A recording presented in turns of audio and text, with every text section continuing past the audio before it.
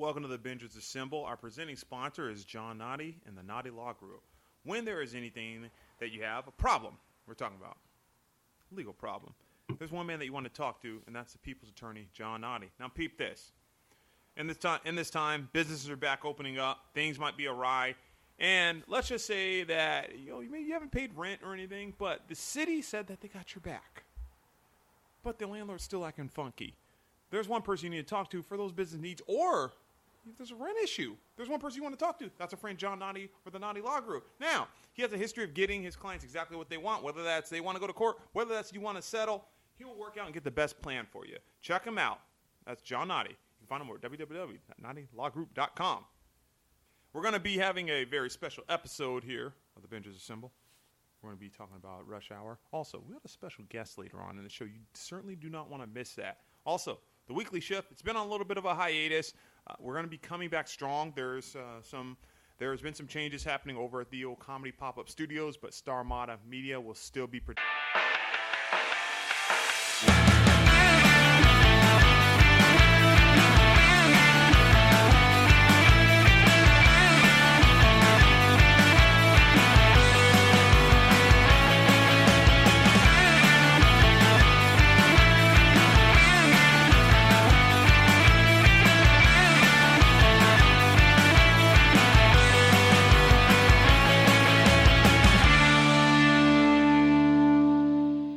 as well. So please keep checking in with the weekly shift. There's going to be some really great guests coming on. But first, let's go ahead and give them a little beat. Back to the Bingers Assemble. This is your main man, Chris Wiggins. I'm joined as always by our friend downtown, Scotty Brown. No, I'm just kidding. If you rearrange the letters, you can probably get that. But Scotty Bowers in the building. What's happening, my man? Cleveland Brown, Scotty Brown. Yeah, you're right. Cleveland Brown. Downtown Scotty, fan of the Cleveland Browns. And as always, we got our main man, Miguel P. up in the building. What's cracking? Yo, what up? What's good? Before we get into Rush Hour, if you follow us on social media, or particularly Instagram, we had put out a post just letting everyone know that we want to be on hiatus. Encourage all of you to listen to a lot of black-owned podcasts. Please continue to listen to those. They have great messages. They can teach you a lot for everyone that's trying to be an advocate. Of course, we talk around the squirrel and everything that's going around in this country and the temperature that we find ourselves in as it relates to the tragic passing of George Floyd. Of course, we are recording this episode here on June 9th. That's actually the same day as George Floyd's funeral. We've all gotten a chance to reflect, and we took last week and the week before that to reflect on everything that's going on. And before we went into Rush Hour and got into like some fun and provided you like a little bit of lighthearted relief, we really did want to touch on this. Scott, Mike, and myself were deeply pained at the core by what happened. I can say that for myself, being the black member on this show, I've gotten quite a few texts and calls, and it's funny, like a lot of individuals who were screening my contact or so are like reaching out to me, seeing how I am and everything, and it's like really weird because I want to be like, hey, where the fuck you been and everything, but they're doing a lot to become allies and all. So I want to say just from the bottom of my heart, I appreciate individuals. Whether they're black, whether they're white, whether they're Asian, whether they're Latino, whether they are Pacific Islander, and Middle Easterners as well. I appreciate all the outreach that you're doing to me, and those of you who are doing it to others to find ways that we can look at the systemic oppression. I really appreciate those efforts, and I'm proud of what I'm seeing in our country right now in terms of this reaction and the action. Oh yeah, man. Like, I'm so glad that you've gotten that support. And as someone who I consider family, I feel guilty. I feel guilty that I didn't reach out maybe in the handwritten letter way that is serious. And what I mean by that is like, have you guys ever gotten like a handwritten letter from another guy? Like ever? Like yeah, quite a few. Dude, I mean, if letters from my cousins from jail count, then yes. Fuck yeah, that counts. Oh yeah, that counts. maybe even more. I don't know. That's like 1.5.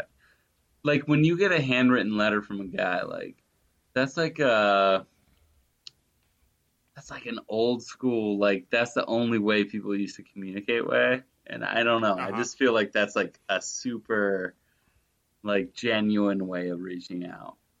And so I guess Chris, like in my version of this in my life, like I was like a text message isn't good enough. In some ways, even talking isn't because we talk a lot. So like my way of doing that is right now. It's like I want to see like how you are, how your life is, how like are the things happening? Is that a positive thing for you? Is that a negative thing for you? Like obviously there's things for me that I experience, but like I'm way less interested in that than I am like Yeah. what you have to say. You know what I mean? Yeah, certainly. Well, me, number one, I appreciate you using this time for outreach and all, and I appreciate the question as well. I think that look, I can't look at this as anything other than a positive. Never like sorry the tragedy of not just George Floyd, Breonna Taylor, and you got Ahmaud Arbery, and the thousands other, you know, the ones Millions that probably. Sorry million, to yeah, interrupt. millions. No, they're fine. Yeah, millions, and those who don't get video. Mm, Um, and preach. I think that when you look at sort of where we are, where we are as a society, and I've put this on social media quite a few times that how hey, millennials get shitted on for being late. We're called lazy, called entitled, we're said like we have baby boomers saying that we complain and everything. Um, I haven't seen near a millennial not take this seriously. I mean, obviously, there's a few people like Charlie Kirk who's trash and Ben Shapiro who's trash that don't give a Paid damn. for But by an old fucking white ass baby boomer guy, by the way. yeah, but Foster Freeze, for those who the don't over know. like don't forget your girl Tammy. Tommy Lahren and Candace owned, Owens, Hodge twins. Candace owned, and the Hodges twins and Diamond and Silk. Just like a bunch of like outside, like conservative millennials, a lot of hardcore conservative millennials. Open And Secrets. I'll say, Check it out. Just I'll Google say, those names, Open Secrets. Find out they're literally on a payroll. Sorry to interrupt yeah, again. no, you're but- fine. I'll say this, right? I have friends that vote. I have a lot of friends. I've seen a lot of people that I interact with sort of daily. That it's like they don't hide that they're Republican and all. I see their black squares on Instagram. I see them saying, "Hey, you know what? Let's get Preach. some time to talk in person about what we can do different, right?" And so when I do bring up like people like there's like a lot of Charlie Kirk, like I'm talking the most extreme right people that like I haven't seen them step up, but millennials, Generation Z, like you should applaud yourself on the back because essentially everything that people complained about millennials and wanted us to do or whatever, despite the fact that we're already doing it. Generation Z, you all have gone out of your way on this issue and like with a myriad of different issues, right? But this really does stand out how active and I see the young 23-year-old and everything just out and about, like marching every single day, right? Donating, and I one thing I want to make clear because there's a lot of people saying, oh, the black square is not enough. Look, you could feel that way and all. But I do look and say, hey, you know what? This person has a black square. Whether that's insignificant in the sense that it doesn't change anything, right? I see individuals. Mike and I have talked about this. I see a lot of individuals that have 100,000 plus followers, and I know that they don't interact with a ton of black people. Like I might be the only black person that they interact with or so, right? I don't necessarily think that counts because I have privileges of myself or whatever, just due to tall height, stature, and a few other things or whatever that I'm insulated from. You're outgoing. You're lovely. You build relationships. There's a lot of stuff, dude. It's not just because you're tall, Yeah. and it's not just because you're black. But I know. that might no. But your point is to your point. You might. I was going to finish the point. But... Well, no. I think it's no, you I was gonna finish the point. downgraded What do you mean? yourself No. though, and you should have. Yeah. Oh, so there are a myriad of factors, right, that ingratiate me to different individuals, and I hope, and I've told people I hope they realize that is not a sign of that's a privilege that I have or so that not a lot of black people have, right? And so don't think that because of I'm perceived and treated some way by different groups that means that that hey, everything's hunky dory and great for black people and all. Yeah, because like they ain't making friends with Bubbles from The Wire, dude. Like, yeah. Yeah, it is. I'm seeing, like, I don't use this as hubris or anything like that, but the way I get treated as like a celebrity, or how Wilt Chamberlain would have in the 60s, at the end of the day, he's still black or so, but the larger than lifeness and the, hey, I want to be associated with that person or their critical mass or so, it means that I'm shielded from some aspects or what have you. But the point that I really wanted to bring forward is that you're also allowed to be arrogant as hell and compare yourself to Wilt Chamberlain.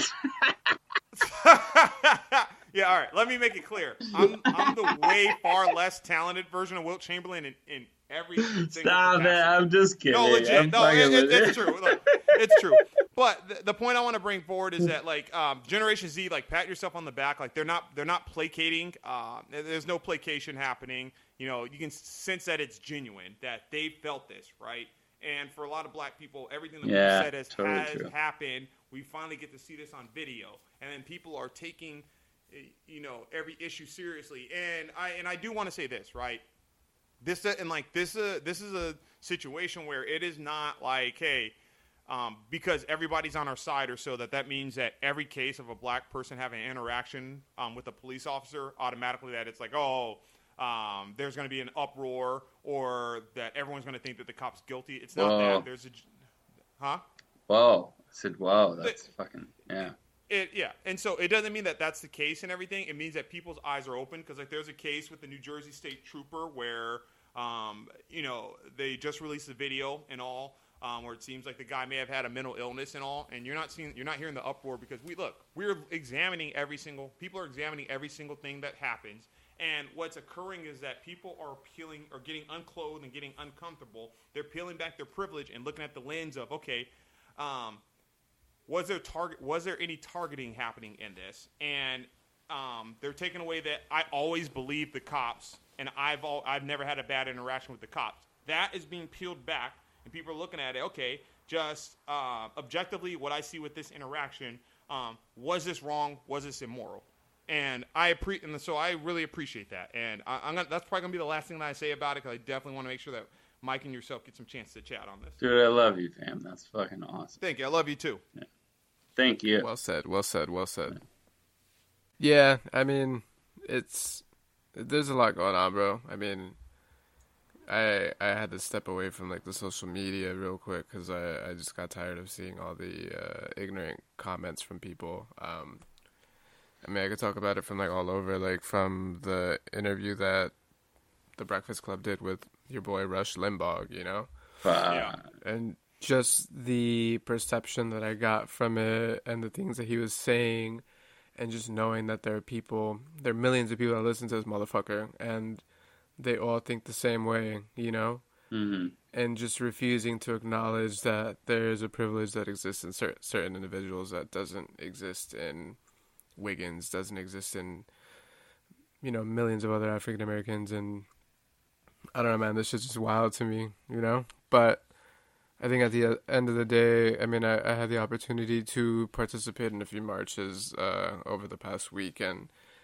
I think what I found most comforting was that there was so many people out there of all races. Like, you had Latinos, whites, African Americans, Middle Easterners, Asians, like, everybody was out there all together for the same reason. And I think that those moments kind of do give you a glimpse of hope to say, hey, like, maybe this next generation isn't going to be as fucked up. And Wiggins, you and I had this conversation. I even joked about it. I said, I have a feeling that in the generation that's to come, we're going to see a lot of mixed race babies, because I feel like even just the people that I saw out there in pairs, like, I saw a lot of interracial couples from, like, all different types, like, not just one segment, but just all over. Also, not just a bunch of half black people. Your words, not mine. Okay. No, and I appreciate you guys, honestly, because you both, to me, are family, and sometimes I think I take that for granted. Like, some of these issues about race and all this stuff, I'm like, well, yeah, I mean, I'm not race, but, like, I gotta own that and I gotta check people in my in my circle. And I will say, I've had friends with the Colin Kaepernick thing, and I've been talking to them about it for so long. Like, they couldn't get that far to understand that, right? And now with this whole thing, they're finally like, I get it. And I feel like a little bit accomplished. Like, I feel like I brought them along in that. Oh, we appreciate it. No, you did. You appreciate that. Because Black Lives Matter is thank you. what it is. Oh, yeah, look, you were, when I said something about Kaepernick or whatever, I think on Facebook pretty early on about how, hey, you know, why would you want to, if you have the ability to kneel and to protest the flag or whatever, like, why would you even want to abuse it by doing it and everything? And you were just spot on around how it's courageous and everything. So you got me to that point. So I appreciate the continued advocacy. Legit. Love you both. We're going to get to some other material that covers two guys loving each other or a group loving each other. And also, it works because it is cross-racial, cross-cultural. And that, of course, we're talking about the Buddy Cop trilogy, and we're talking about Rush Hour.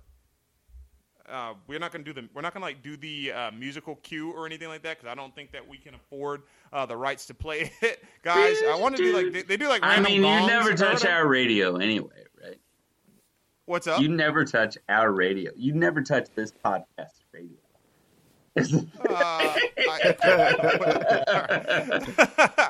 So Rush Hour. 3 movies. First movie came out in 1998. Screenplay by Jim Kof.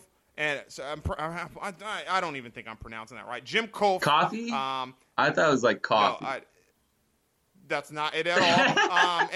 And by Ross LaManna, directed by Brett Ratner. So budget $34 million. Box office $244 million worldwide. Hell yeah, guys. Look, I do not know how to say this, but like when I was 10, this movie came out when I was 10 years old. It came out September. I was only 1998. 18. Yeah, I mean, you acted. Yeah, you were definitely 18. 5th grade. This was started 5th grade, and like my 5th grade, like this is the best fucking class ever because the road dogs that I had back in 3rd grade, and the school made sure that they dismantled us for 4th grade. They got us back together, and then all of the assistants that we made in 4th grade came into this 5th grade class, right? And then all the attractive girls that were 10 when I was 10, they were 10. Those attractive girls were in this class too, so it was a big party in Miss Horning's class. Blade came out the month before, then this came out. Miss Horning was obviously ethnic, right? She was white. I know. Yeah, all right. She said tournament all the time. Yeah. This movie came out. We used to do these journals. We do these journals that you do, you usually don't want to do them. When Blade came out, we wanted to do that. Then when this came out, a larger part of the class wanted to do it. This movie was fucking huge. This is all we talked about until the second one came out. Then when the second one came out, I think if you guys remember, 2001 was when the second one came out. Yeah. I want to say that was like a pretty shit year for them. Yeah, Mummy Returns, Jurassic Park 3 were probably the big films. And then Lord of the Rings came out later in the year. When Rush Hour 2 came out, we fucking talked about the outtakes the whole fucking, for 8 straight months. Because the outtakes of the first one were so fucking iconically great. Like, you knew they were just going to double down on it. Like, it was almost like you wanted to watch the movie to watch the outtakes. Yeah. So, you guys, do you guys remember when you were when, we'll go, thoughts, I guess we can kick it off with sort of, where were you guys when this first, just speaking about the first movie in particular, where were you? Where'd you watch it? What were your thoughts after having seen it? I was a kid who was a big fan of Chris Tucker at that time because I had already seen Money Talks. I'd seen Friday. Money Talks. Money Talks. Can we do a show about Money Talks? Like, well, I mean, we can, but it's just one. Movie. I mean, but we could do 4 hours on it. How to find it? I know this is your favorite suit. How the Italian guy get a fine ass woman like that? Taking all my good women. You know this is your favorite suit. You know I look better in your suit. Fuck, man. I must have been 11 years old when the first one came out. Sammy Davis Jr. I went and saw the movie at the movie theater with my older cousins, and I thought I was a shit because I was like, oh, it's a PG-13 flick, and I'm not 13, and I'm in here. Oh, shit. You know? Yeah. I thought it was so hard. Cinema Star to see this or no? Nah, bro. Edwards? I went to this old theater called the Mann Theater. The Man. MANN Theater. All right. okay. Michael Mann, maybe. The director? Maybe, I don't know. That's dope, dude. I mean, and you saw the first one when you were that young? Yeah. I saw it So, at 10. When the second one came out, yeah, because I was like a freshman when the second one came out. Yeah, I was in 8th grade when that came out, and I forgot who I went to see. I saw the first one with my mom, saw the second one with my mom also, and my sister was there, I believe. We had like a pretty epic They were like, run. I love that Jackie Chan. They did, yeah. They Yeah, didn't of like Chris course. Tucker. They found him annoying. Okay. And my mom's a little bit older. She's a little bit younger than Eddie Murphy, right? So she just like, all right, that's how a buddy cop's supposed to be. He's supposed to be sensible, right? And where were you when this came out, Scott? Did your mom get mad about that? I went half Eddie joke. Kidding. That's terrible. No. Where were you when you watched this, Scott? Scott was like 20. Scott was like 21 years old. No. Not that. No, it's actually interesting. I love that you asked it, and there's a two-part question because I think that's very insightful. By the time the second one came out, the culture of how good it was. So you're not going to answer the No, question? I'm about answering where it you in this were? way.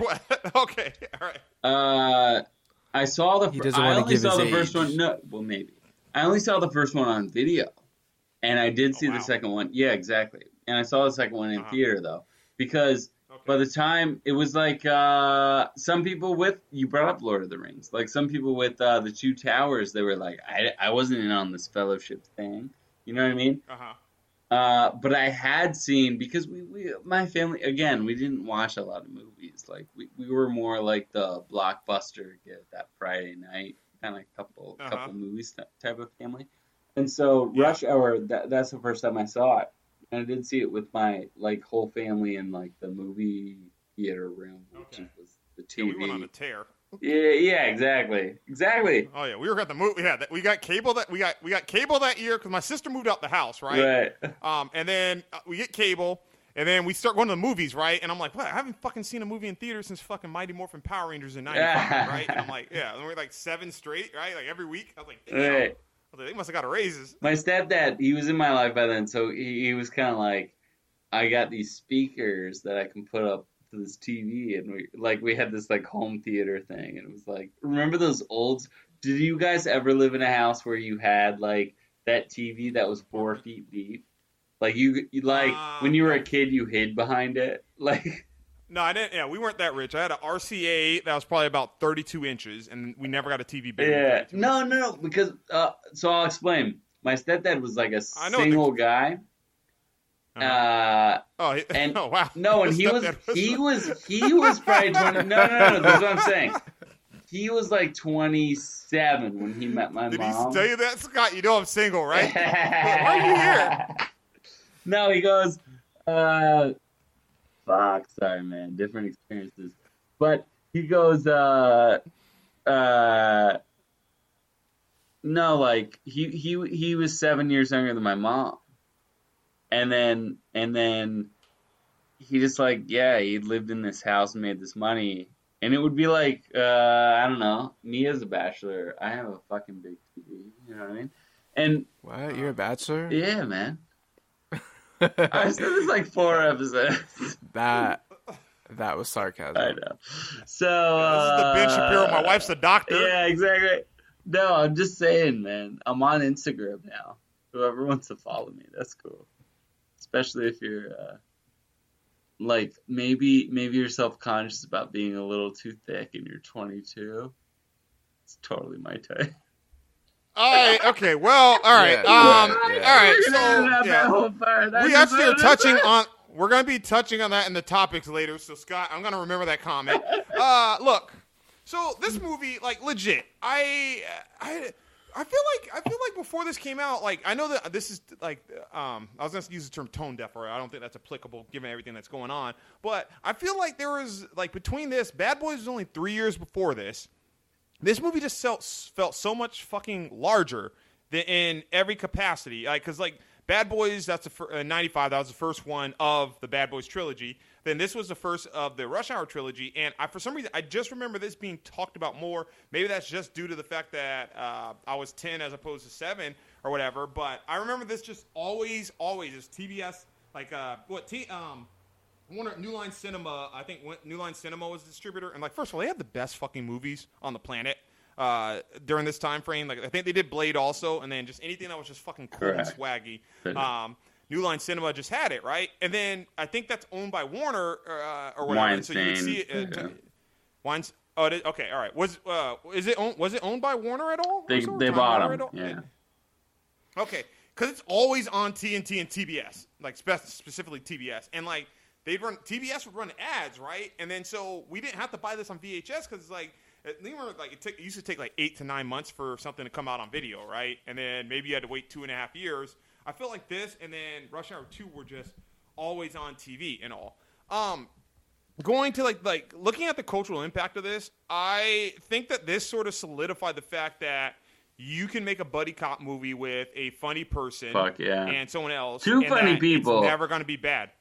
Yeah, you're right. Two funny people. Jackie Chan is fucking funny, dude. He is.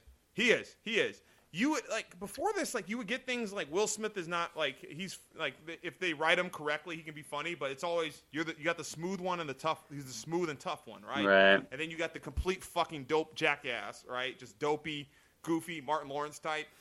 Or you got the Lethal Weapon. I guess they didn't really go the funny route. They just said, all right, we'll get a fucking old black guy and an alcoholic, right? If Scott and my dad were in a movie, like Lethal Weapon went for that, so my dad would be the alcoholic also. But it would and then you had things like what do you call it? Tango and Cash and Midnight Run, and then 48 Hours. Like you can make the case. Eddie Murphy, he's obviously a funny guy, but his character wasn't a goofy black guy. And it just comes out and it's just all right, the black guy is just a complete fucking dumbass, right? And it's a straight up comedian. No, he's the protagonist. That's what I liked about it. Well, I know he's the protagonist. He's on the cover. Yeah. What? Yeah, but I'm saying he's a dumbass. You don't want James Carter as your partner, do you? Well, no, but I mean, that's my point. I love that this movie replaced the white cop dummy guy that you love. Well, you know what I mean? A white cop always? Was a white cop ever the dumb? Yeah, Turner and Hooch. He was I thought I knew everything, and then this dog taught me lots of stuff. That was the Chris Tucker character. I love that about it. Well, I mean, I'd even take that further and say Beverly Hills Cop. Yeah, exactly. That was the first one. Yeah, that's true. But he was a smart one. Exactly. He was more like the Matlock. I think this was another step where you could just have the all-encompassing, the Norm Macdonald of the cops as the black guy, or the David Letterman actually is a better example, because David Letterman was actually very smart and intuitive and everything, but he kind of always played the everyman. You know what I mean? And Chris Tucker was the everyman of this movie, I think. I don't want to sound like him. I was. So then number 2 comes out, right? 3 years later, and look, we'll get to this later or whatever. Number 2 comes out, and I thought they didn't skip a beat at all, right? For it seemed like he turned it even when you're younger to have 3 years between movies and everything, right? But it's not that uncommon, because I think Marvel does that essentially with all the Avenger films. Captain America. Franchising. Okay, yeah, but it maybe just this seems started. I don't know. What's up? Maybe this was ahead of its time. Not really. What franchise? No, I don't know. There's a lot. Yeah, I mean, there's 3 years between all the Beverly Hills Cop movies except number 3. So, number 2 comes out. They don't miss a beat. Interesting thing, really quickly. So I'd mentioned that it was written by Ross LaManna and Jim Koof. So this guy Ross LaManna actually created the full story, just him, and then Jim Koof came in and helped write the screenplay. Ross LaManna doesn't have he doesn't really have any other credits except this. Interesting. And and then Jim Koof doesn't look too good either. He had things such as Taxi. Great fucking movie. Are you kidding me? Well, yeah, that wasn't great. What? Then he did no, it wasn't. Then he did Snow Dogs. Not great. And Operation Dumbo Drop, and then Good he also movie. did National Treasure. He co-wrote National Treasure. Great movie. Operation Dumbo Drop was dope. This is awful, guys. I'm gonna get like new I need new co-hosts if you guys think Okay, so- you're saying National Treasure wasn't good, and you're also No, it was, but the other dismissing- thing, no, Operation Dumbo Drop, and then fucking. Did you say Snow Dogs was good too? No, I dismissed that one. Wait, what one did you say The was one good? before, Taxi? yes, Taxi's fucking great. Nah. What? No, With Robert De You don't like Niro? it 'cause- no, that's No, you're Taxi thinking Driver. Taxi I said Driver. Taxi. all right, I'm an idiot. The guy who wrote Taxi Driver did not write no fucking Rush Hour. I Yo. thought that's what you were Taxi's a- talking about. I was like, this dude's a fucking Yeah. star, bro. What are you talking Yeah, bro, you just went from 10 followers to like 5. So what do you call it? So they actually, so that guy Jim Koof, he wasn't involved in writing number 2, but Ross Lamana was still on, still created it. These like I just think cultural impact, right? When there was a large gap, right, 6 years between number 2 and number 3 coming out, and I remember the thinking, you're like, all right, 2004, you're gonna get another Rush Hour movie. And I'm like, hey, like that year, I remember I was about fresh, got my car, got the Thunderbird 80, had the old 78 Thunderbird. Oh, fuck, V8? Yeah, oh yeah. Dude, V8, that man, shit 100 burned grand. oil, so you had to keep some fucking 10W30 in the back, too, right? Like, I put $4 in. $4? Right? Every time I went to the, yeah, $4. anybody got gas snaps tank. on that petrol or what? Yeah, snaps on that petrol. Man, y'all selling all that dope. Y'all brothers broke as a joke. That's a dumb no, car, like- though, for real. Oh, I had like, yeah, man. I was like it had like 280,000 miles on it too. It was great. You got to what do you 289, call you also- and it was a great 9,000. Yeah, I was like He Sarah. also had, Sarah Camille, he- get in the car. He had holes at the bottom of it just in case he needed to add a little extra Flintstone power. Oh yeah. That wasn't Yeah, I was Russ, like, hey, that Sarah was Camille, you drop wanna- boxes. Sarah Camille, you want to get in the right? And like, bam, you just cruise around the block, whip one right, and you go, all right, we're going to the movies. All right, I'm Sarah. I'm like, all right, we're gonna get what do you call it? We're gonna get Rush Hour 3. Doesn't happen. I was like, you didn't even get Jurassic Park 4 at that time, which I wanted. I was like, damn, they fucking lied to me, right? Then it's like 2007 where Rush Hour 3 comes out, and fucking like they picked 2007 like just a fucking great year for film that they were up against, right? Yeah. And I remember getting in there, and I was like, this is interesting. But you could tell like first of all, Chris Tucker came. He had gained some weight, and he hadn't done He hadn't done a movie at that time since Rush Hour 2. Also, what were your reactions when 2 and 3 came out? I was hyped for 2 and 3, like kind of caught me out of left field, and then when it did come out, I don't know. I don't know how to feel about it. Like, I think when you have the expectation and the bar is set with 1 and 2, and then you go to 3, and you're like, I don't really know about this one, Yeah. And I think a lot of it also has to do with like the hiatus that Chris Tucker took. Like you said, like he gained a little bit of weight, so he comes back. Like, and it wasn't even like he gained a little bit of weight like on some like Martin Lawrence type shit where you're like, oh, I like skinny Martin versus like chubby Martin, because like we don't have like a chubby Chris Tucker. Like he just hasn't been there, you know. Yeah. But like you said, like 07 was a tough year to go up against, and I think that's probably why it didn't get as much publicity as it may have gotten had it been released earlier, because I really think that it just kind of got lost with all the competition that it was up against that same year. Yeah, I think. Well, like the interesting thing, like it was a tough year, and I think they dropped this about a month after Transformers came out, and Which was I a think- big fucking deal. Yeah, it was, yeah. But like they still had like a 5-week period or whatever where Transformers can be cool off, and then, Dude, the third one, if you want my opinion, the third one yeah, felt like, okay, the first one, fucking brilliant and amazing. Second one, totally earned it. The third one felt... remember there are topics. we do have topics where we cover some of this too. Okay. Reaction to it. No, Yeah, I'm reaction just to it. saying. I'm just you saying. do Your it, question yeah. is the Okay. third one felt like National Lampoon's third version of whatever movie that never should have even had a sequel. Like, and this one should have had a sequel, but like it was so. Were you hyped? No, not at all. Like it after the second one, it felt so complete. It felt so good. It It was like you got both backstories of both characters, and it was so fucking good. And then third, I don't know, maybe a better analogy is like Sex and the City the movie. Like they just like wanted to make it. It was still good. It was still good because it was awesome because it was them, but like it just felt that way. You know what I mean? Yeah.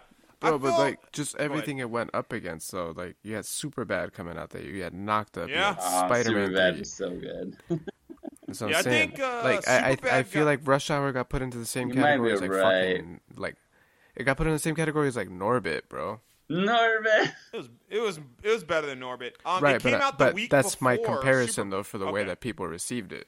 Okay. Well, I mean, my question was more so when it actually was released. What were your thoughts? Like when you hear that, hey, you start seeing previews that there's going to be a Rush Hour 3. How excited were you?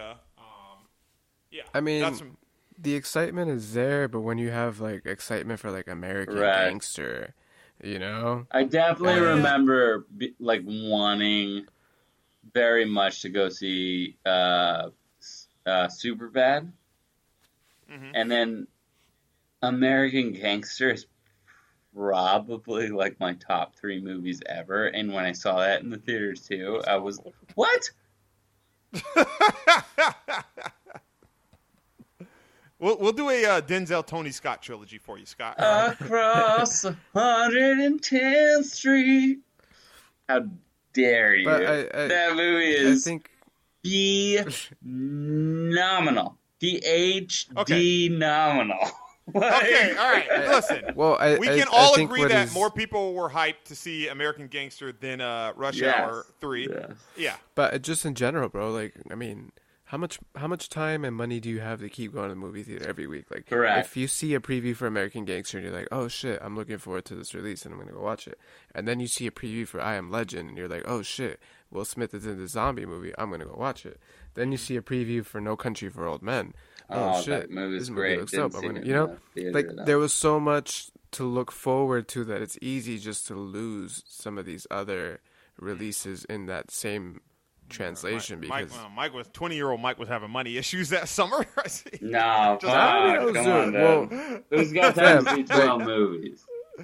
Oh, that was me. All I right. was always at the movie. well, you were probably going to the matinee then. Yeah, you damn right I was going to the matinee.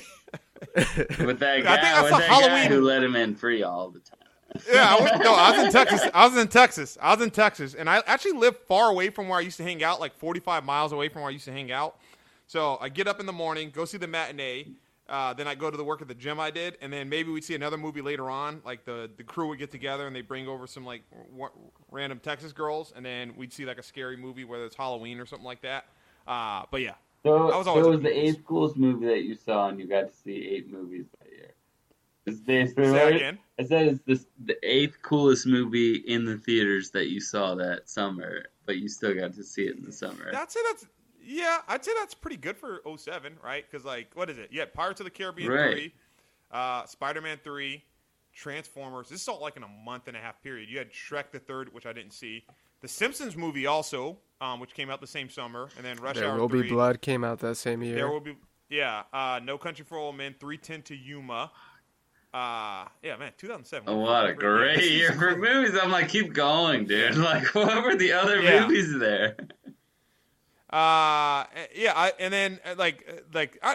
feel like this is like, I know that you brought up like, hey, you felt the same reaction for this as Norbit, I think you said. I think that it was a little bit better than this, but it was just like a letdown compared to 2 and 3. Number one, like their chemistry was off. Like you look at number 2, and that's like obviously where they're building upon what they built in 1. It's just like bam, they don't miss a beat. And then this one, I heard that there was friction between the two where Jackie Chan had wanted to do Rush Hour 3, and he said that Chris Tucker's the one that's holding up things because Chris Tucker got paid a ton. I think his contract. Dude, he got like 25 mil or some shit, something crazy. Yeah, and that's why he only did Rush Hour 1, Rush Hour 2, and then didn't do anything else until this one. He went to that bail card twice every morning too. Like that didn't. Yeah. And I think he went Christian. Around this time as well. Nah, it was before that. Okay, sorry. Before that, he went Christian, right? Yeah. So Jackie Chan. Also, National Treasure Book of Secrets came out that year too, Scott. I know. I like that one. and Harry Potter and the Order of the Phoenix. Not in the theaters. I didn't see that one. American Gangster. No, I I didn't see- I- definitely yeah. saw it in the theater. Okay, Scott wants to turn this to a Yeah, dude, I love that movie. All right. So, I think Chris, for me, I thought there was good dialogue there from Chris Tucker or so pretty early on. Some of it cringy, but I thought that there's still some humor left. But it's the sort of the physical comedy aspects of it, right? He couldn't do that. He wasn't as sharp and he wasn't as fluid. He was just rusty. You know? Yeah, He clearly that's fair. you could tell Brett Ratner. I don't know I don't know what was happening with the direction in this. He could have stipulated that maybe Chris Tucker goes. Chris Tucker just seemed exhausted. I don't think this is. I'm not saying that this is due to him being thicker or anything like that. But he just seemed exhausted, during some of the running scenes and during some of the moving scenes. They got even his line reading when it's man, say something else again about the NBA, right? His voice starts to change a tad bit or whatever, and it's just sounds exasperated, and it just didn't work. And I'm like, what happened? Had they gotten the deal better and they went out on their regular cadence, I think we would have had something different. And I don't know, in terms of buddy cop trilogies, where do you guys rank this? If we're excluding the third one, No, trilogies. You can't exclude a third one in a trilogy, man. What are you doing? Oh, I didn't hear the trilogy part. My bad. Keep going. I'd say top 5. What? Yeah.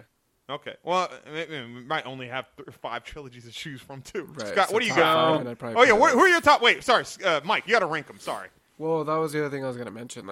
Who else? What other trilogies are we talking about? Because all right, let's go back to. All right, Mike. Let's get Scott, and then we'll come back to you. We're gonna give you some time to ideate. Okay. So what I thought about. So I love this one, but I would probably rank it at 3, and I would say I'm cheating definitely because there's more than 3, but I'm fucking cheating. I don't care. Callers, call us in. Lethal Weapon is my first one ever, and I know there's 4, whatever, but yeah, it's cool. And then I would say my second favorite one ever is probably Die Hard. And I think Die Hard 3 is a good model for this movie. It was so good. Samuel Jackson was so fucking good in that movie. So you think Die Hard with a Vengeance was a model for the Rush Hour series? Well, I know there was also 4 there too, but my point is, yeah, in a way. You could have added another character that really was the character of the movie, but you kept the charisma between the 2 characters. I think that's what they needed, and she didn't do it. They tried to do that, but I don't know. Maybe that sounds sexist. I don't know. Wait, who are you? Who's the she that you're referring to? The Asian girl who played the in-between in the Paris one. Yeah. Well, was she that prominent in? They tried to make her, but that's what I mean. Either make her the whole way or not. So did you all right? So when you say Die Hard with a Vengeance was a model for this, or are you saying it's a model for number 3 or the full Rush Hour? Only series? The third one. Okay. In a way it was a total switch up where they went in the same way with Soo Young, where they went back to the very first one. He was related to Hans or whatever, right? So it was a bad guy. It was a swap. She wasn't a bad guy, but it was an homage back to the original. But you had a different character who sort of drove the whole episode, and then you had the main character. And then you had a new relationship, and I think they could have done the buddy cop relationship and added the new relationship that drove it. In addition to, you know what I'm saying? I don't know. All right, Scott, or sorry, Mike. Who do you got for? What do you? Where does this rank for you in terms? For trilogies, I still think there aren't very many out there. I could say Men in Black, Lethal Weapon. Ooh, forgot about Men in Black. Fuck. I would say if we're comparing it to then, like, movies that had sequels, I'd still keep it at top 5, because then at that point, now we're looking at, like, a different dynamic as far as, like, competition, you know? Yeah. And so, yeah, I mean, I'd probably rank it, like, maybe 4, with the exception of a few movies ahead of it, so I'd probably put, like, 48 Hours ahead of it. Interesting. I'd probably like number 2, Lethal Weapon number 1, Bad Boys 3, so this one be 4, and then 5 I'd probably put, fuck. I didn't even think of Bad Boys. If they make 21 Jumps. If they make a Point 21 Break Jump Street, 3, can we count that? They haven't made Point Break 2. They did. They made another Point Yeah, Break no, they that did. was bullshit. Yeah. Point Break. And it It sucked. did It suck. looked like a continuation of, like, it's not a trilogy if it's a continuation of. No, it was like a all right. reimagining of it.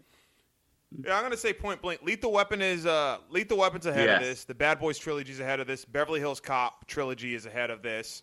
I'll even say, and I'll this. All right, we might catch a little bit of a controversy here. I forgot about Bad Boys. I didn't forget about it, but I didn't see number. You didn't mention Well, it at because all. I didn't see number 3 yet. Oh, okay. Yeah. All right. Yeah. Yeah. It's just like those movies are just bigger, more explosive. That's how you more drive iconic. one of the greatest scenes of all time. Like, because that was an homage scene. Like, fuck, that was so good. Like, Plus, I mean, Bad Boys takes place in Miami. yeah. Like, you can't beat that. Like, you have Yeah. Rush Hour jumping from, like, L.A. to Hong Kong and out to Paris. Yeah, like, that's a good Mm. point. All of It's a great point. It's like a video game. Great call, Mike. All Yeah. of like all the other buddy cop movies, they don't fucking travel at all. And like these guys are barely cops too. Like they like the first one, they're asked to work for the FBI. Then in the second one, I don't know. Like, well, they're not necessarily, though, because he was kind of, like, tricked into, like, just assuming he was working for the FBI. well, 'cause okay, they yeah. just- Well, they still go to their. He still like got to go to their like not their headquarters, but their Yeah, hideouts but and shit mainly like because that. they wanted him to keep Jackie Chan, like, out of Okay, their yeah. way. It wasn't until the end of the movie where they were like, oh, here's your FBI badge. And he was like, take your badge, shove it up Shove it up your Sorry. ass. I'm LAPD. You see that? Yeah. Yeah, yeah. So, all right. That's when so, he hid the we don't diamonds know. in the UFC. But that's what I'm saying, though, because, like, at least with this one, like, all right, you have them in LA, and then he's going to Hong Kong on vacation, like, literally, like, maybe a little bit after the events of the first one. Yeah. And then randomly just have them going to Paris for, like, no fucking reason. Yeah, wasn't Yeah. wasn't he like a street? Did he start out number 3 as like a not a plainclothes, a street? Like he was like a uniformed police officer in number 3, wasn't Yeah, he? he Yeah, got he's, like, demoted. directing traffic. He's, Yeah. like, directing traffic. Kind of again that everyman character that they kind of go for with him. I know. I Yeah. think this is the theme, but the problem was it just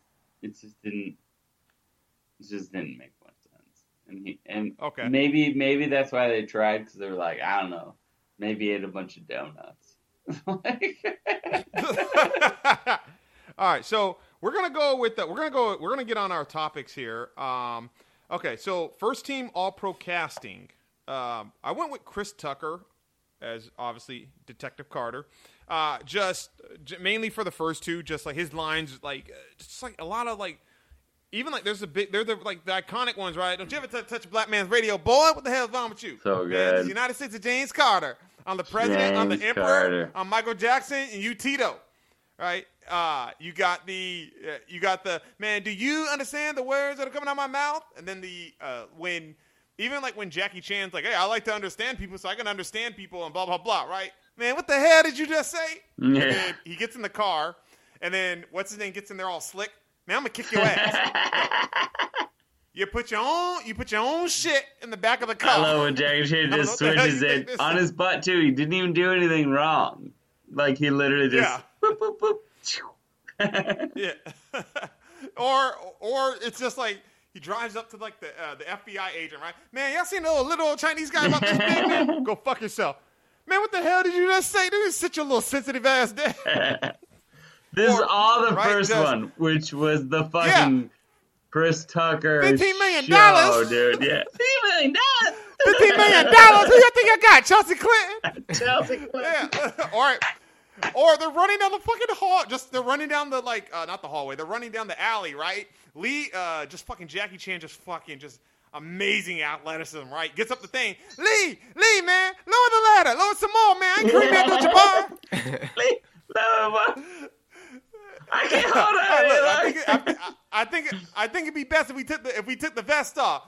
No, we can't. No, I feel a lot more comfortable if we took the vest off. No, he told me that if we take the vest off, that it'll get activated. Okay, I think it's maybe very important don't that we take the vest off.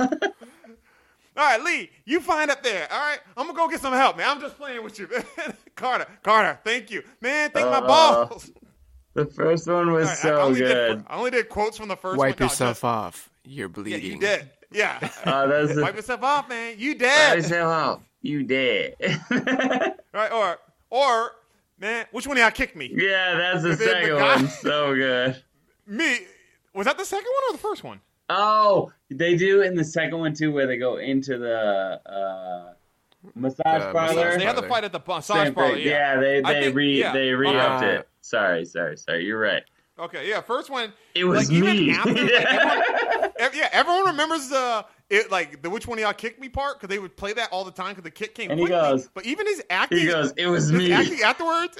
Yeah, he looks at the guy, right? He goes, "Okay, Yeah, come on." okay, come on. Right? All of that. Right? And he's a big My ass. daddy kick your daddy he's ass. a big ass dude. Like, Where's Juntao? We got the same mama, just different daddy. I'm black and I'm black and D. Hell yeah. Right.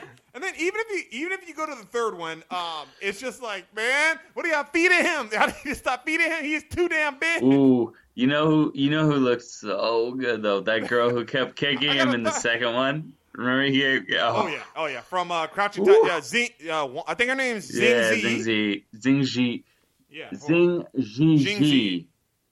I think that's how you say it. Is that okay? All right. Yeah. Bet. Yeah. Wasn't Just- she in like Daddy, Crouching yes. Tiger, Hidden Yeah. Dragon? Correct. Yeah. She was in Crouching And Tiger. in and in Man, you want no crazy Yeah. ass bitch? and Hero, one of my all-time favorite Bitch, slap movies your ass ever. back to. You guys haven't seen Hero? Bitch, slap. Great. Wait. With the old one? No. Hero with Dustin Hoffman? Hero, which was with Alright. Jet Li, presented by Quentin Tarantino. This movie is fucking crazy. It has Gigi Lee in it, and she's like just the young, and it has everyone else from Crouching Tiger, Hidden Dragon, which she said, plus Jet Li. Fucking amazing movie. Check it out. One of the greatest like kung fu movies of all time, and it's modern. Sort of like what Tombstone is for spaghetti westerns. Hero is for like the All right. kung fu movie So genre. if you're still quarantining at home and you're looking for something to watch, check out Hero's Hero. And if you amazing. hate Yeah, it, it also wasn't done by no damn Tarantino. No, it's presented by Quentin Tarantino. Oh, okay. That's all what I right. said. all right. Okay, all right. Well, my first team all pro casting goes to Jackie Chan as Chief Inspector Lee. Yes. What is his Let's- first name? I don't know what. I don't know. She's a bunch Oh no, of yeah, them. I'm trying. Yeah. I don't know. Cantonese. Anyway, Yeah, crazy stuff. yeah, dude. I mean, Chris Tucker obviously had like the memorable Oh. lines, and he had that presence. But I think the chemistry between them, and I think just the plot line itself, like you have all these buddy cop movies, and it's usually like either like black and white, but you don't have a Chinese man that speaks English with an accent. You know what I mean? Like, and I think that's what added to just like the vibe of the movie, because you obviously have like all the racially sensitive jokes, but I think it was all Like I'm taken- a bitch slap you about the Africa. Yeah. right. Beach Boys is very and good music. Great American music. American music. Oh, the American. No, and so I think that added to the humor of the movie, because like you don't really see anyone else like highlight those differences, like as far as like culture between East and West, like Right. especially in a setting like LA. And I think they casted the perfect individual to portray that with Jackie Chan, because he was able to mix it up and give you a little bit of everything. Like the action, I mean, he was already killing it with doing all his own stunts and like movies before that. And the comedy, he is a funny individual. And so Yeah. I think he embraced like a lot of the comedy within those scenes and a lot of the things that he said as well. Just with him, you know, saying things like, "Do you understand the words that are coming out of my mouth?" Repeating, you know, Carter's own line to him. And I think one of my favorite Man, scenes... ain't nobody understand the words coming out your mouth. And I think just the way that they were able to touch up on like racial subjects, the scene where they're in the bar and Carter's going to go, you know, ask some questions regarding the C4. This eel? And he's out there You got to eel? No. But right before that, when they're at the bar, and he had already heard Chris Tucker say what's up He to goes, the bartender. "What's up, my nigga?" Wait, again, huh? we're all I said, quoting "What's the up, my very nigga?" first movie because it's so good. Yeah, no, you're right. It's Chris, I was also hoping that Bauer would have been the one to recite that line. No, this is a great point. I though. almost got him. No, you never would. But no, this is a great point. Like, I think, I mean, Chris Tucker, I mentioned it. It's amazing how well he just played the normal protagonist. Like, Chris Tucker carried the movie in a lot of ways because he had the dialogue, all of that. Jackie Chan was like the physical comedy. And so he was he was like homaging like the old like 30s style like Three Amigos types of shit. Like, to me, you know what I mean? And it was hilarious because it was just so much physical comedy, and then he would take the physical comedy of him like falling and tripping, doing shit, and then be like, "I'm the most badass like special effects." Like, that was all him doing all the kicks and all the spins, and he does his own stunts. Like, it was really, he's pretty amazing. Like, it's hard not to give him his props. You know what I mean? So, like, Mike, I agree with you from that standpoint too. Like, I don't know if I can't add anyone else. Like, there were 2 stars of this, obviously, and I thought both of them just shone so bright. Like, that's why the first one was so good, and then the second one was also pretty amazing. It probably just didn't have as many quotable lines, you know. So our next category, we're gonna go with "Hey, was that?" For this one, I went with Jeremy Piven, with just a fucking badass appearance. Great appearance. Sorry, as the store clerk on Rush Hour 2. Essentially, I think he's meant to be gay, and he's commenting on them, and then like the line that Chris Tucker used, Jackie Chan. There's some men there's some men that are chasing us. Oh, as well they should be. You both are very good-looking men. Then even like the outtakes that they have, like of his, right? And he's just like, "I'm just gonna eat you up." I was like, "This guy's fucking great. Who is this guy?" Then to see him later on Entourage, I was like, "Holy fucking shit!" That's a good one. Yeah. Do you guys have anyone? I went with Clifton Powell. Great, Ooh, that's great nice. call. Yeah. Yeah. I mean, the guy always kills his roles, man. I mean, whether it's Pinky from next Friday, I should say, or that bitch-ass Chauncey in Menace Society. Bitch-ass Chauncey. He always- Favorite character? He always makes his appearance as well, and he always plays the different type of characters well, whether it's a villain, whether he's the cousin who's connected. You know what I mean? So, like, yeah, he made a Good call. appearance. I went with Chris Penn. Yeah. One of my favorite actors of not one of my favorite actors, but one of my favorite all-time sort of character actors from many Quentin Tarantino movies. He was only in the first one, Rush Hour 1, which is also my favorite. He was like one of the I mean, you guys know who Chris Penn is, right? Yeah. Exactly. Sean Penn's younger brother. Like chubby Sean Penn, who R.I.P. way earlier. We know who. But Why'd you mention he was chubby? I mean, because he died earlier. Just eat well, audience. You know. All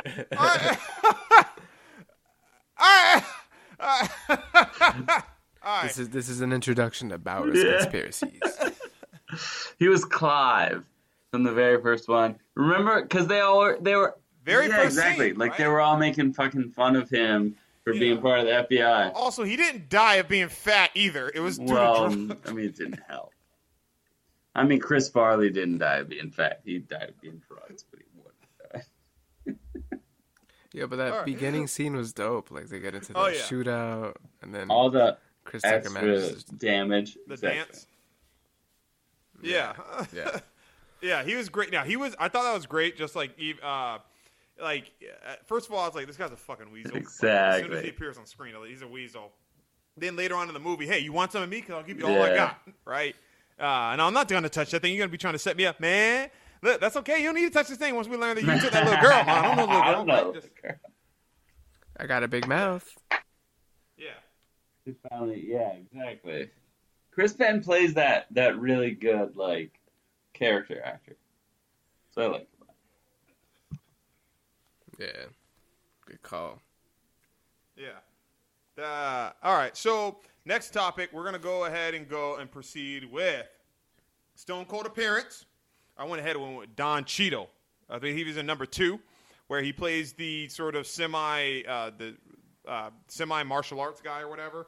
Then him and Jackie Chan both vibe. And he makes a great comment. He goes, "Why do you hang out with this guy 7-Eleven, right? Huh? No." He goes, "His mouth running 7 days, so good. 7 days a week, 11 hours a day." 'Cause his And mouth then never Chris Tucker- closes. Chris Tucker doesn't understand it when he's like, he just knows that you're talking shit about him. It reminded me of that Yeah. I scene love in it. The Matrix too, when Neo wants to go see the Prophet, and like he has a fight with like the bodyguard. And he's like, you never know someone until you fight them. Like that was like that Don Cheadle scene. Like they were like he did that whole shit. It was awesome. That was a great appearance. Yeah, I went with Ken Leung as Juntao technically, because he really wasn't Juntao. Yeah. But the reason why I put him on there is just because, like, I mean, his acting, you know, he did his thing, but it was nothing, like, iconic. Minus the line, like, wipe yourself off, you're bleeding. But What, to he this... he was just a fucking cool villain. Yeah, he was a cool villain. But I'm saying, like, to this day, Uh-huh. and you can insert Deontay Wilder voice, everyone uses, like, the whole reference, like, the bleach, buzz cut hair to, like, still clown on people to this day. Like, people try to use it to shit on Amber Rose. People were using it to shit on my boy Kyle Kuzma when he bleached his hair a few months back. Yeah, I mean, so trying to be like, sing. so I think just from a cultural reference and like how people will still like use that He looked style like Jet as- Li kinda and compare it too, to you know? Juntao. Yeah. Yeah. I think did Lethal Weapon 4 come out before this or no? No, after I know it was the think. same year, but okay, so a few Around months the after. same Okay, time, so I yeah. imagine like this is like people might have been like, hey, all right, fuck, is this your boy Sang from what do you call it? Oh no, okay, Lethal Weapon came out a month.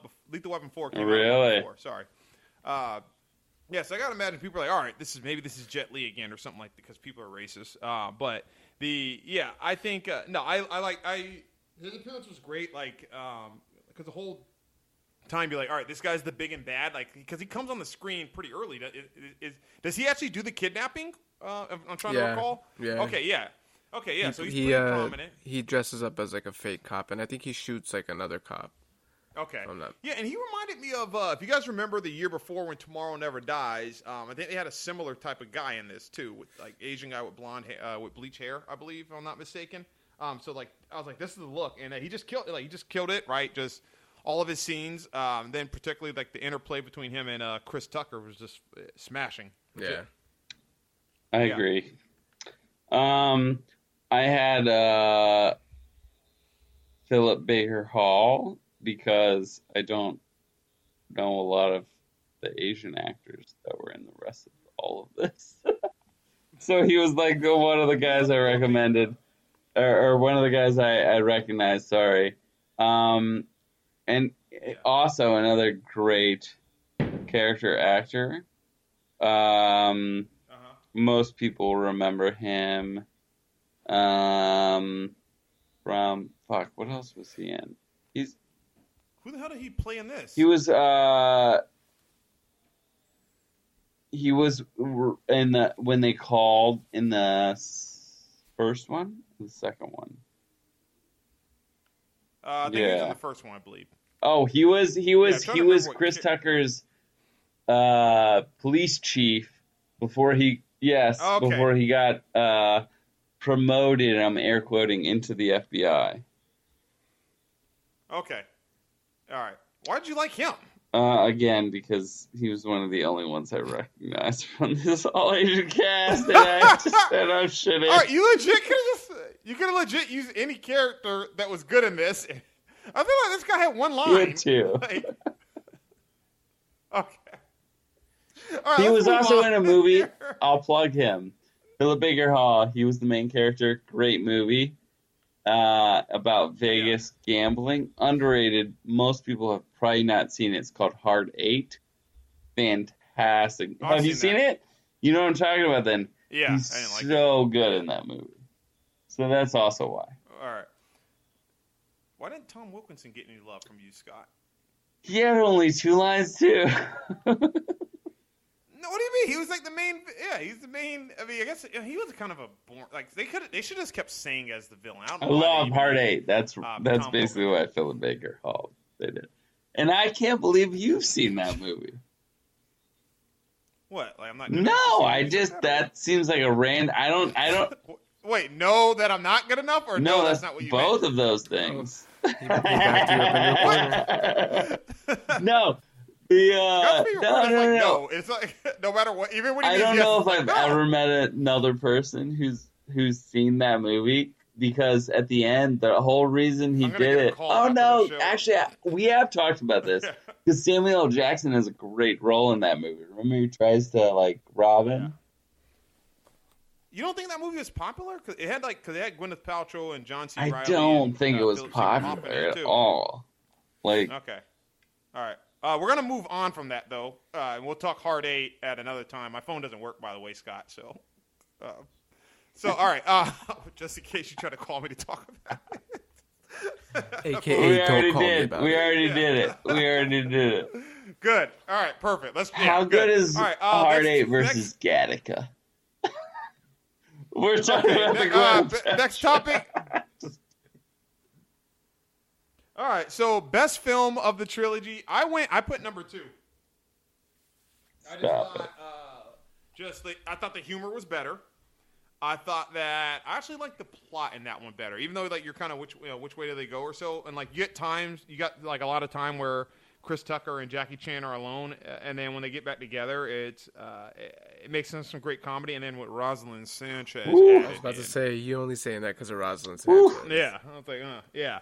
Just even Chris Tucker, they didn't do the thing where I know that they had some repeat lines that Jackie Chan used or whatever that Chris Tucker had used in the first one that Jackie Chan would repeat. They switched roles a little bit. Chris Tucker was just and Chris Tucker was just fucking on fire with new comedy, right? Even the thing where it's she shows the badge, man, let me see that again, right?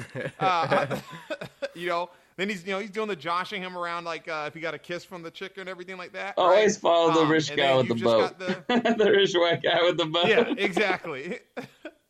Well, then there was that part where they were gonna kill the chicken in front of him, and he's like, "Yeah, right. No, I'm a cop. No, you don't kill the chicken. I'm a cop." Right. So now he's rolling around with this chicken in the cage. Yes. Yeah. Or when he goes to the guy, look, he's trying to give money, and he gives him $100 bill. Now you're speaking my language. Yeah. That was fucking funny. Yeah, or later on when it's he goes, I need a distraction, right? You got to. You go, man, I got to only have a $10 chip, man. I got to have a $100 chip. Right? You a racist? No, I'm not a racist, right? Gators, man, how come you got no black? Yeah, man, how come you ain't got no black people performing here? Man, what are you talking about? We just had Lionel Richie perform at the orchestra. Man, Lionel Richie ain't been black since the Commodore. He was then, so the guys come, okay, look, we all go come together. So good. Which that reminds me too, bro, because they go from Hong Kong to then Vegas. It's kind of What didn't they where did they go? Were they in? Did they get dropped off back in L.A. and then the sewage line took them? Oh, there wasn't a sewage line. They went fucking. I thought they had first class or whatever. No, well, no, but how did they get? I'm trying to remember this because like they were captured by the Zhang Ziyi, yeah, right? the Triads. triads, Okay. Yeah, and then Oh, like in the they truck. like In the remember truck. they yeah, and then they They end up in escaped Vegas the because like truck. they go up through the storm drain. Okay, but don't they go up through the storm drain and they end up in Vegas? No, they knocked the security guards out, and they were in like a money truck, and that was the whole. Okay, I remember remember that was the that. whole thing where Chris Tucker was like, "Well, I mean, it's evidence, but I got to spend it on my character."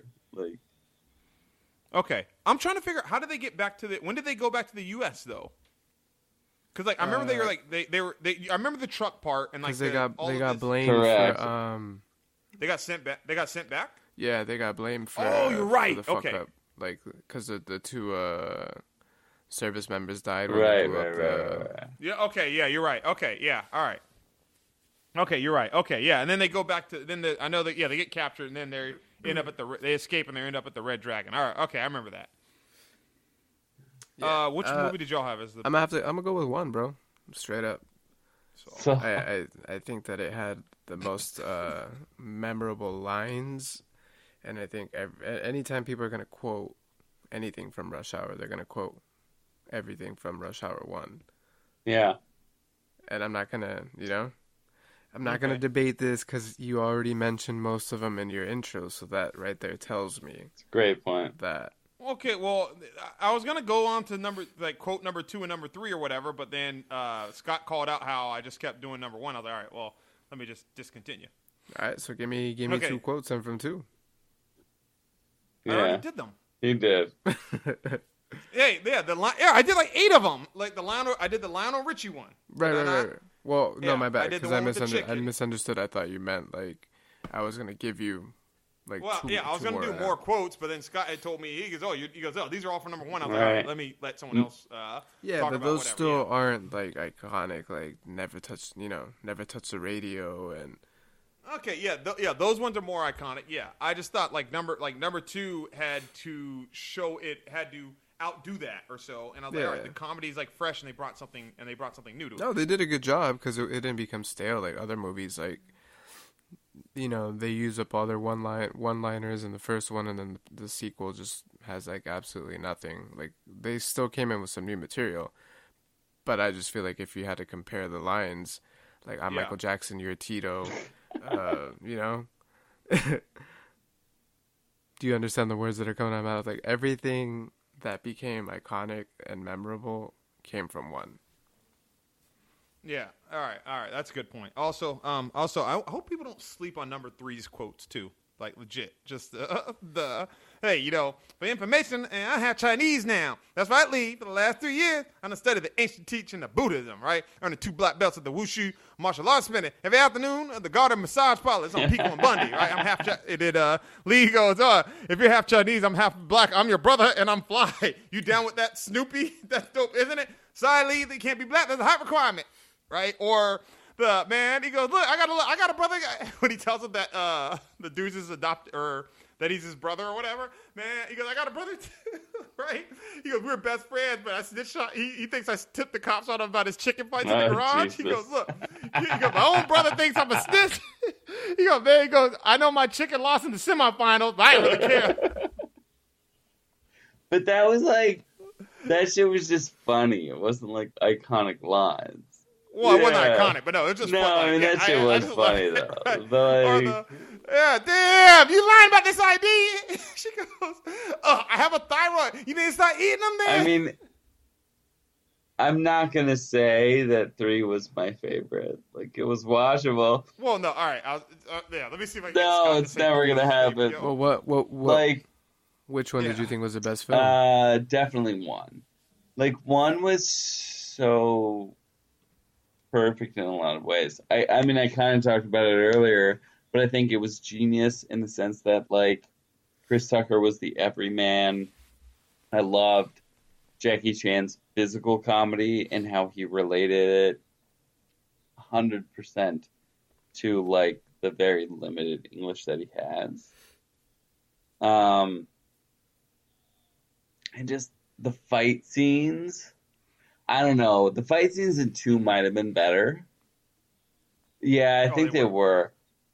Just like that thing where he like jumps through the little Yeah, it slot was that so that they have good. at the bank, right? Yeah. Yeah, like that. I was like, "Are you fucking kidding me?" Like that. I was like, "Please, like we It needed was like TiVo." Chris I saw Tucker that in the did movie. I take was like, some "We need martial TiVo." arts lessons in two. I was It's about to say that. tough. I think we saw his progression for stunts Yeah. and martial arts. Like he got Yeah. better. I don't know. One was so good because I just loved. It was. I loved the whole kidnapping Juntao thing. Like it just. So we So can we can all agree. We can then. skip that. Yeah, we can skip that topic. Worst film. No, it's number 3. Yeah, we can all agree that Three 3 was was the the worst. worst. Yeah. So continuity issues. So I put a few. First, how the fuck did they have any jurisdiction to do anything in Rush Hour 2? It's China. Okay, like, yeah, I just feel like okay, they were on vacation in China? They didn't make any implication that like Jackie Chan had moved back. It didn't seem like. So I had assumed that he was a cop. No, with remember the you got LAPD or that. something You like got that call that was like, "We need you back on this case." Okay, well, Chris Tucker, No. was he supposed to be on the case too? No, because he Okay. was already on the plane. Yeah, it remember? wasn't. It wasn't Yeah, the call he from was the like- police. It was the call from who we thought was the bad guy, triad guy who killed his dad, who didn't, or whatever. Right? Okay. Did 2 take place directly after 1? Yeah, like Yeah. literally same Yeah, plane it ride. technically did. Yeah. The flight. Okay. Yeah, Were the because clothes different? Yeah, I mean, one their ends clothes and are he's like, different how's again. how's your camel's hump? All right. Maybe we'll just say it was like since it was a 15 or 18-hour flight. Yeah. Yeah. Yeah. Okay. So I had that, and then also I had what do you call it? Another thing I had is that Soo Young sort of aged kind of quickly. Look at her now, there's Jesus. 9 years. Yeah, there's 9 years in between Rush Hour 3 and Rush Hour 1, even though it seems like it took forever or so. She just seemed like, because she was like a little girl Yeah. or whatever, right? She seemed like she was like 6 or 7 in the first one. I guess it's not like, but she seemed like she was like very much 24. How the fuck old was she supposed to be in number 3? Like, True. she just seemed older. Early 20s She just seemed at older. least. Okay, yeah, yeah, I guess like without knowing their age or whatever, but she just seemed like they did age her, like, and they obviously didn't use the same actress or whatever. Maybe she was supposed to be 12. in which the I first think one. it's- I don't know. Okay, all right. I don't think All right. so, but you're yeah, right. That was. Yeah, that was the only. That was like the main. Those were the main ones I had. Wait, did I? And then what happened to Rosalind Sampson? Yeah. Let's keep it 100. All right. We see a picture of her in number 3, but he doesn't talk Yeah. about her at all. And like they don't make really too many reference. Like yeah, they don't. Yeah, and I'm like, what the fuck happened? Well, they kind of did that with the other woman that was in the first movie. Chris Tucker's partner. Yeah. The, Well, it the wasn't Latina it was chick. like his homegirl. Yeah. Well, remember she was like mad because like they were supposed to be partners, but he's like, I don't do Well, no partners. remember the other thing is that they invited him to the FBI, and at the end of the first season, he goes, "Nah, I don't want to be part of your FBI." And so exactly, LAPD. but then it's like pretty obvious that he's got like a 007 status, like later on or whatever. Yeah. Yeah. But So, like they yeah, kind I of had think- like a love-hate relationship. Like I only know because he just kept referring to her as Johnson. Yeah. Doesn't he say that he told everyone at the Christmas party that they Yeah, slept that together? Yep. Yeah. And then she like they seemed like it's weird because like she didn't. It would seem like they don't like him or whatever, but she was mad that he wasn't being a good partner, which was weird. Because they were all glad like that misfortune hit him, right?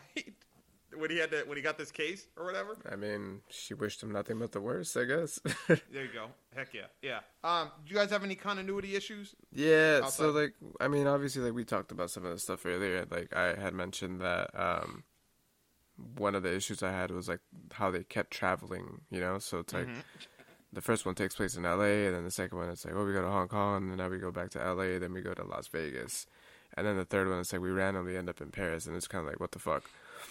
But Yeah. my other issue also is like Inspector Lee's role, because like the first one he gets introduced as like a former, you know, confidant of the ambassador, and so Yeah. he trusts him to bring him on to also investigate the kidnapping because he doesn't really trust in like the U.S. Like police and the FBI. And then obviously the second one, like he goes back to his role and he's in Hong Kong and he's Chief Inspector Lee. And then the third one, all of a sudden now he's the bodyguard to the ambassador. So it's kind of like, all right, so you used to be his bodyguard, then you went back to being a cop, then now you're back to being the bodyguard. You know, it's just kind of like, what the fuck is it? At least they kept some sort of like consistency with like Carter, where he remained LAPD. He just went from detective to now traffic cop. Yeah.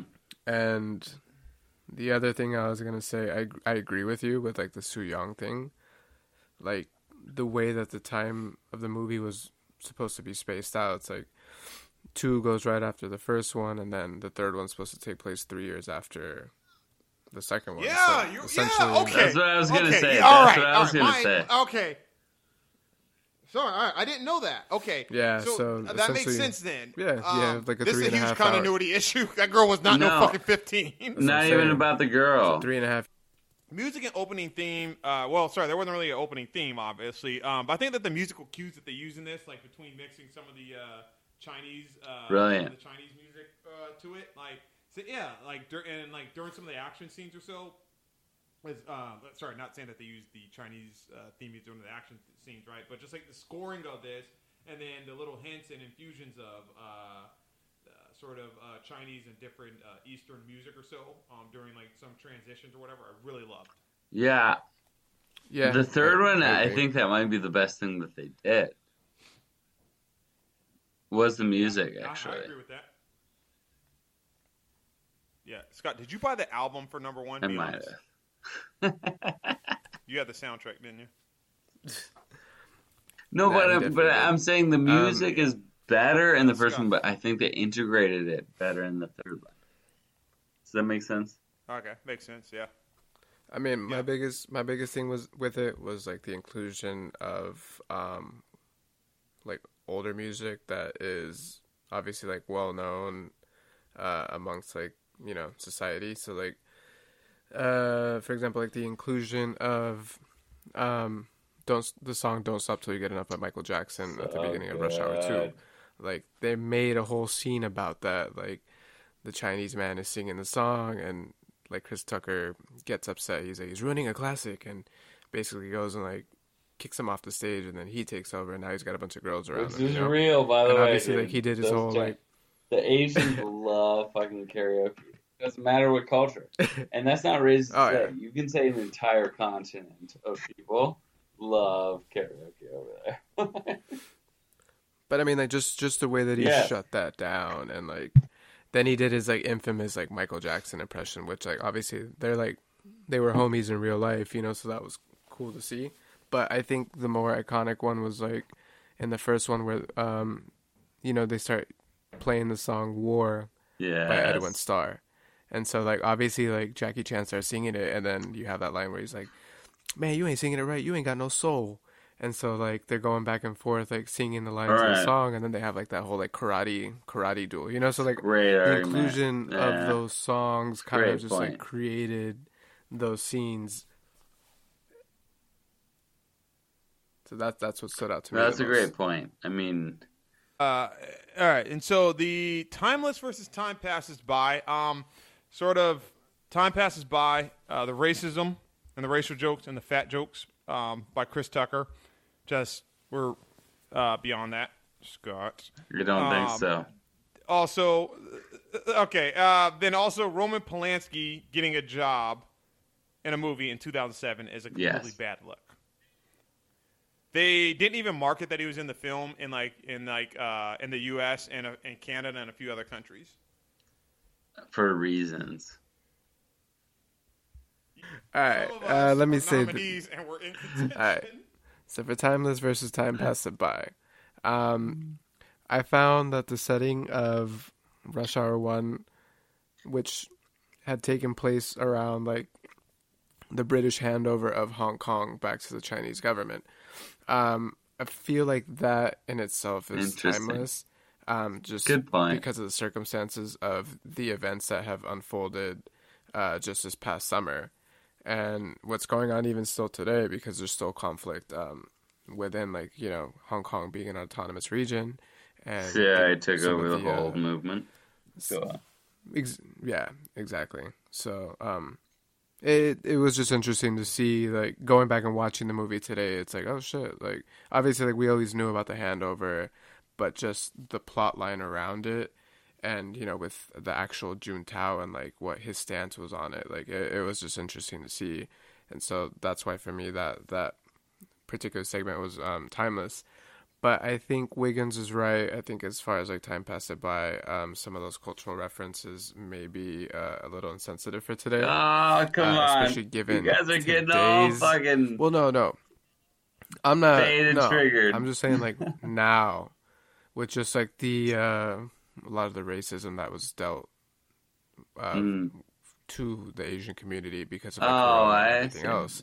And so, like, it's fun. I think it's fun to poke jokes. Like, if you're around your friends, like, you know, me and Wiggins might cap at each other, but it'll never be related towards, like, things that are outside of, like, who we are as individuals. Of course. You know, like, we'll poke fun at each other for, like, sports teams. Like, you know, Wiggins might shit on me over, like, the Cowboys and the Lakers and things like that. But, like, it won't go outside of, you know, little things like that. And I think that's where he was getting at with that particular comment, was that, you know, you can cap on each other, but once it turns into more, like, personal and racial dynamics, and at that point it gets like, a lot of the cultural references are just based on stereotypes, and sometimes those stereotypes can be seen negatively. So that's I don't think Wiggins and I are trying to be too PC with this. I think we're just coming from a stance of, like, hey, maybe you should chill on some 100%. You know?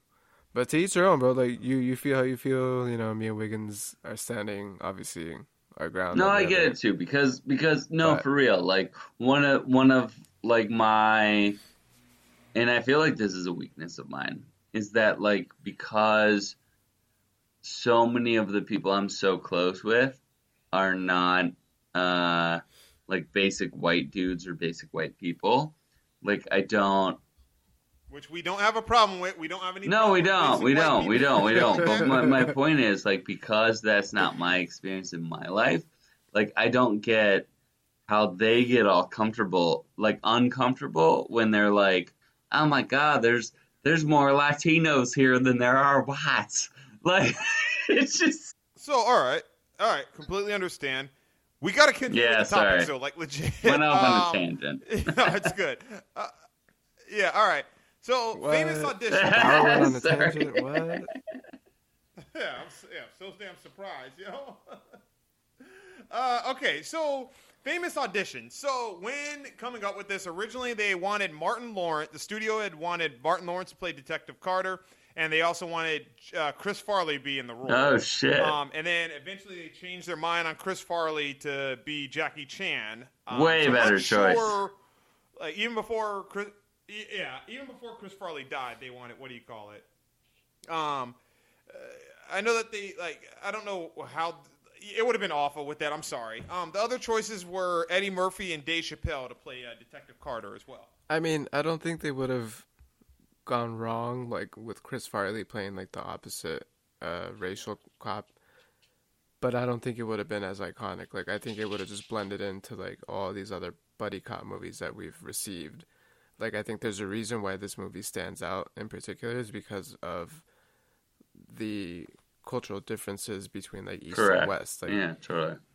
you know, so, like, I think that's what made this movie stand out the most. And So for our final topic, we're going to subvert things a little bit, sort of how Rush Hour subverted the old buddy cop genre.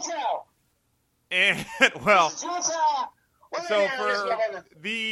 for the part that most of you skipped through, I imagine, we're going to go and instead of just Bauer Internet Conspiracy, we are going to be doing a Bauer Family Internet Conspiracy because we've got a very special guest joining us. That is Cincy Mike. What is going down, y'all? Mike! And shout out to the whole Bauer family, of which Cincy Mike is part.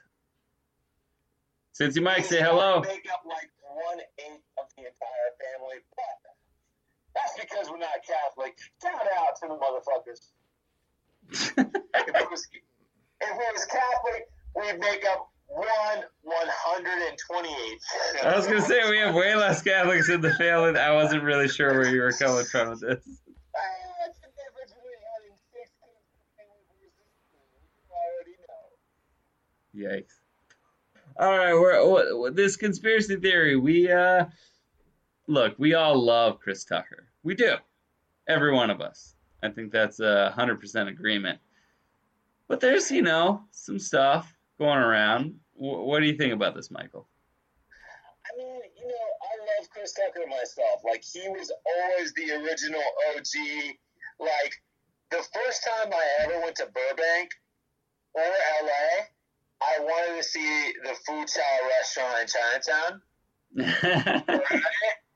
Like, and you remember Ben's, right? We used to play Halo. Yeah, I like Ben. Ben's is cool. The Yeah. first dude we ever used to surf with in Ventura. And remember his big ass? This dude was, wait, for the audience. This was kind of like, no, the audience should know. This was just kind of like this white guy with a ponytail, like from the Midwest, that was like total goth, was into ICP, but like also loved the Beach Boys.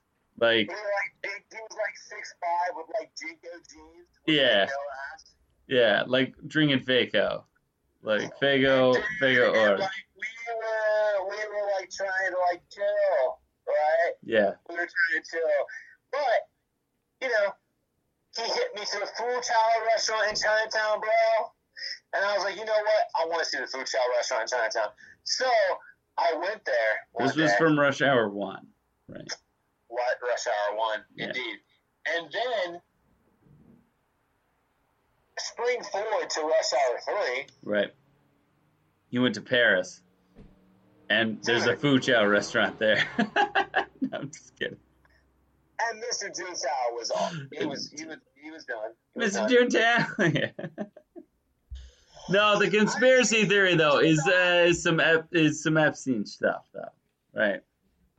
Well, the thing that we all know, and that I've known for a couple years, is that obviously, yes, Chris Tucker flew with Beth Epstein a few times, and that's fair.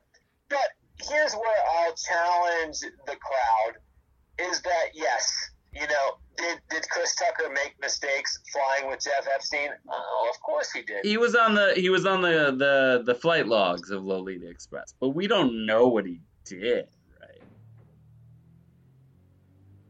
I had his dick sucked by a 17. Wow. Wow. What if they needed to just drag someone else who had some cred into this whole thing to cover up what they were doing? You know what I mean? I think it's way above that. I think that, look, man, if you are a real baller and you have been used to having women at your feet most of your career, Okay. and let's face Fair. it, in the late 2000s, if you look at the flight logs for Chris Tucker's flights on Jeff Epstein's planes, I think he got fooled.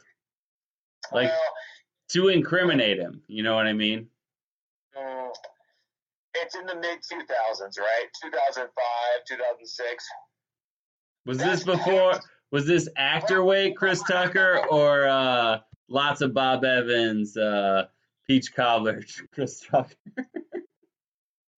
I think it's a little bit of both. Okay. I think that Chris Tucker, and I'm not mad at him. He's not like the sole proprietor of, absolute inequity when it comes to treating little girls bad. But look, at the end of the day, what happened was he was caught up in a scandal where he got straight up some pictures taken of him where he looks bad. Now, at the same time, could that have been me? Could that have been you? Could that have been anybody who was famous at the time that liked, listen, we all like 18-year-olds, 19-year-olds, 20-year-olds, 21-year-olds. And so the problem... This is a whole blackmail scheme to cover their tracks. Exactly. Yeah, he got caught up being blackmailed in a motherfucking Correct. scheme where So I ain't mad at Chris Tucker now. I ain't got no hate against Chris Tucker on that. Now, I Kevin agree. Spacey, on the other hand, I have a bone pick with him because he knows Jeff Epstein. He's known him for about 20 years. 20 years. Mr. Juntao?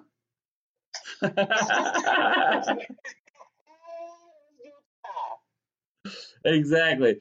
This is the whole point. This is what I love about Rush Hour. Is like I think they're like in a very very like articulate way describing like who the power behind a lot of this motherfucking shit was. Like from the very first episode. Man, Brett Ratner's getting a lot of credit. Brett Ratner's getting a lot of credit. True. In Hong Kong. That Not conservative, just around well, I the mean, because they brought that conservative schoolboy shit over there. All right, I think that's enough time on this because we all love Chris Tucker, and I think we all think Chris Tucker was set up, and he didn't know what was going on.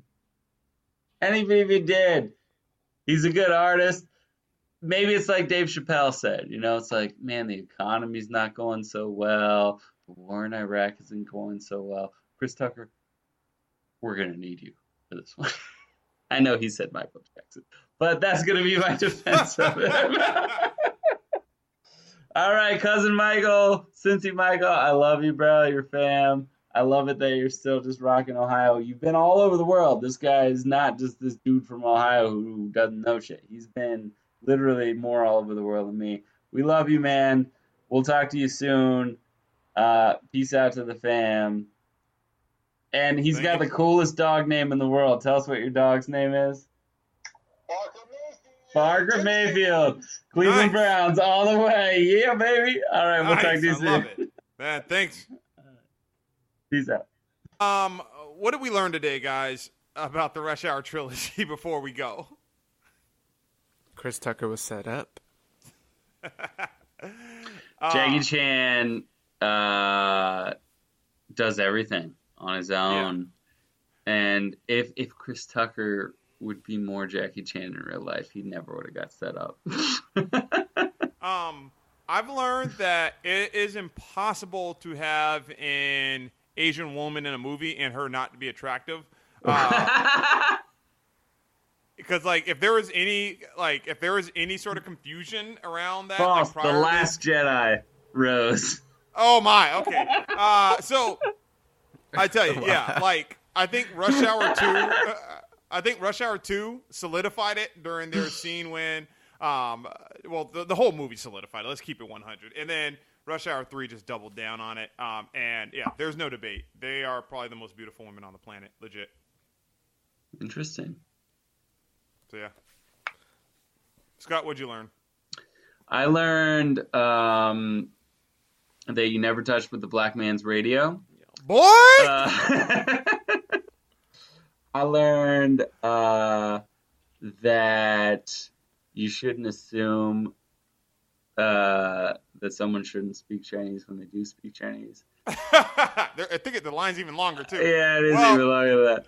And I also learned that no matter what culture you're from, no matter who you are, no matter what happens to you in your life, you could have a father who believed in something really good and instilled that in you, and you can find identity with other men through that, and that's what our goal should be as men in our lives. Oh, that's very touching. Hopefully there's a number 4. Thanks, everybody, for listening for the Rush Hour trilogy edition. The Binge is a Symbol. We out. Peace.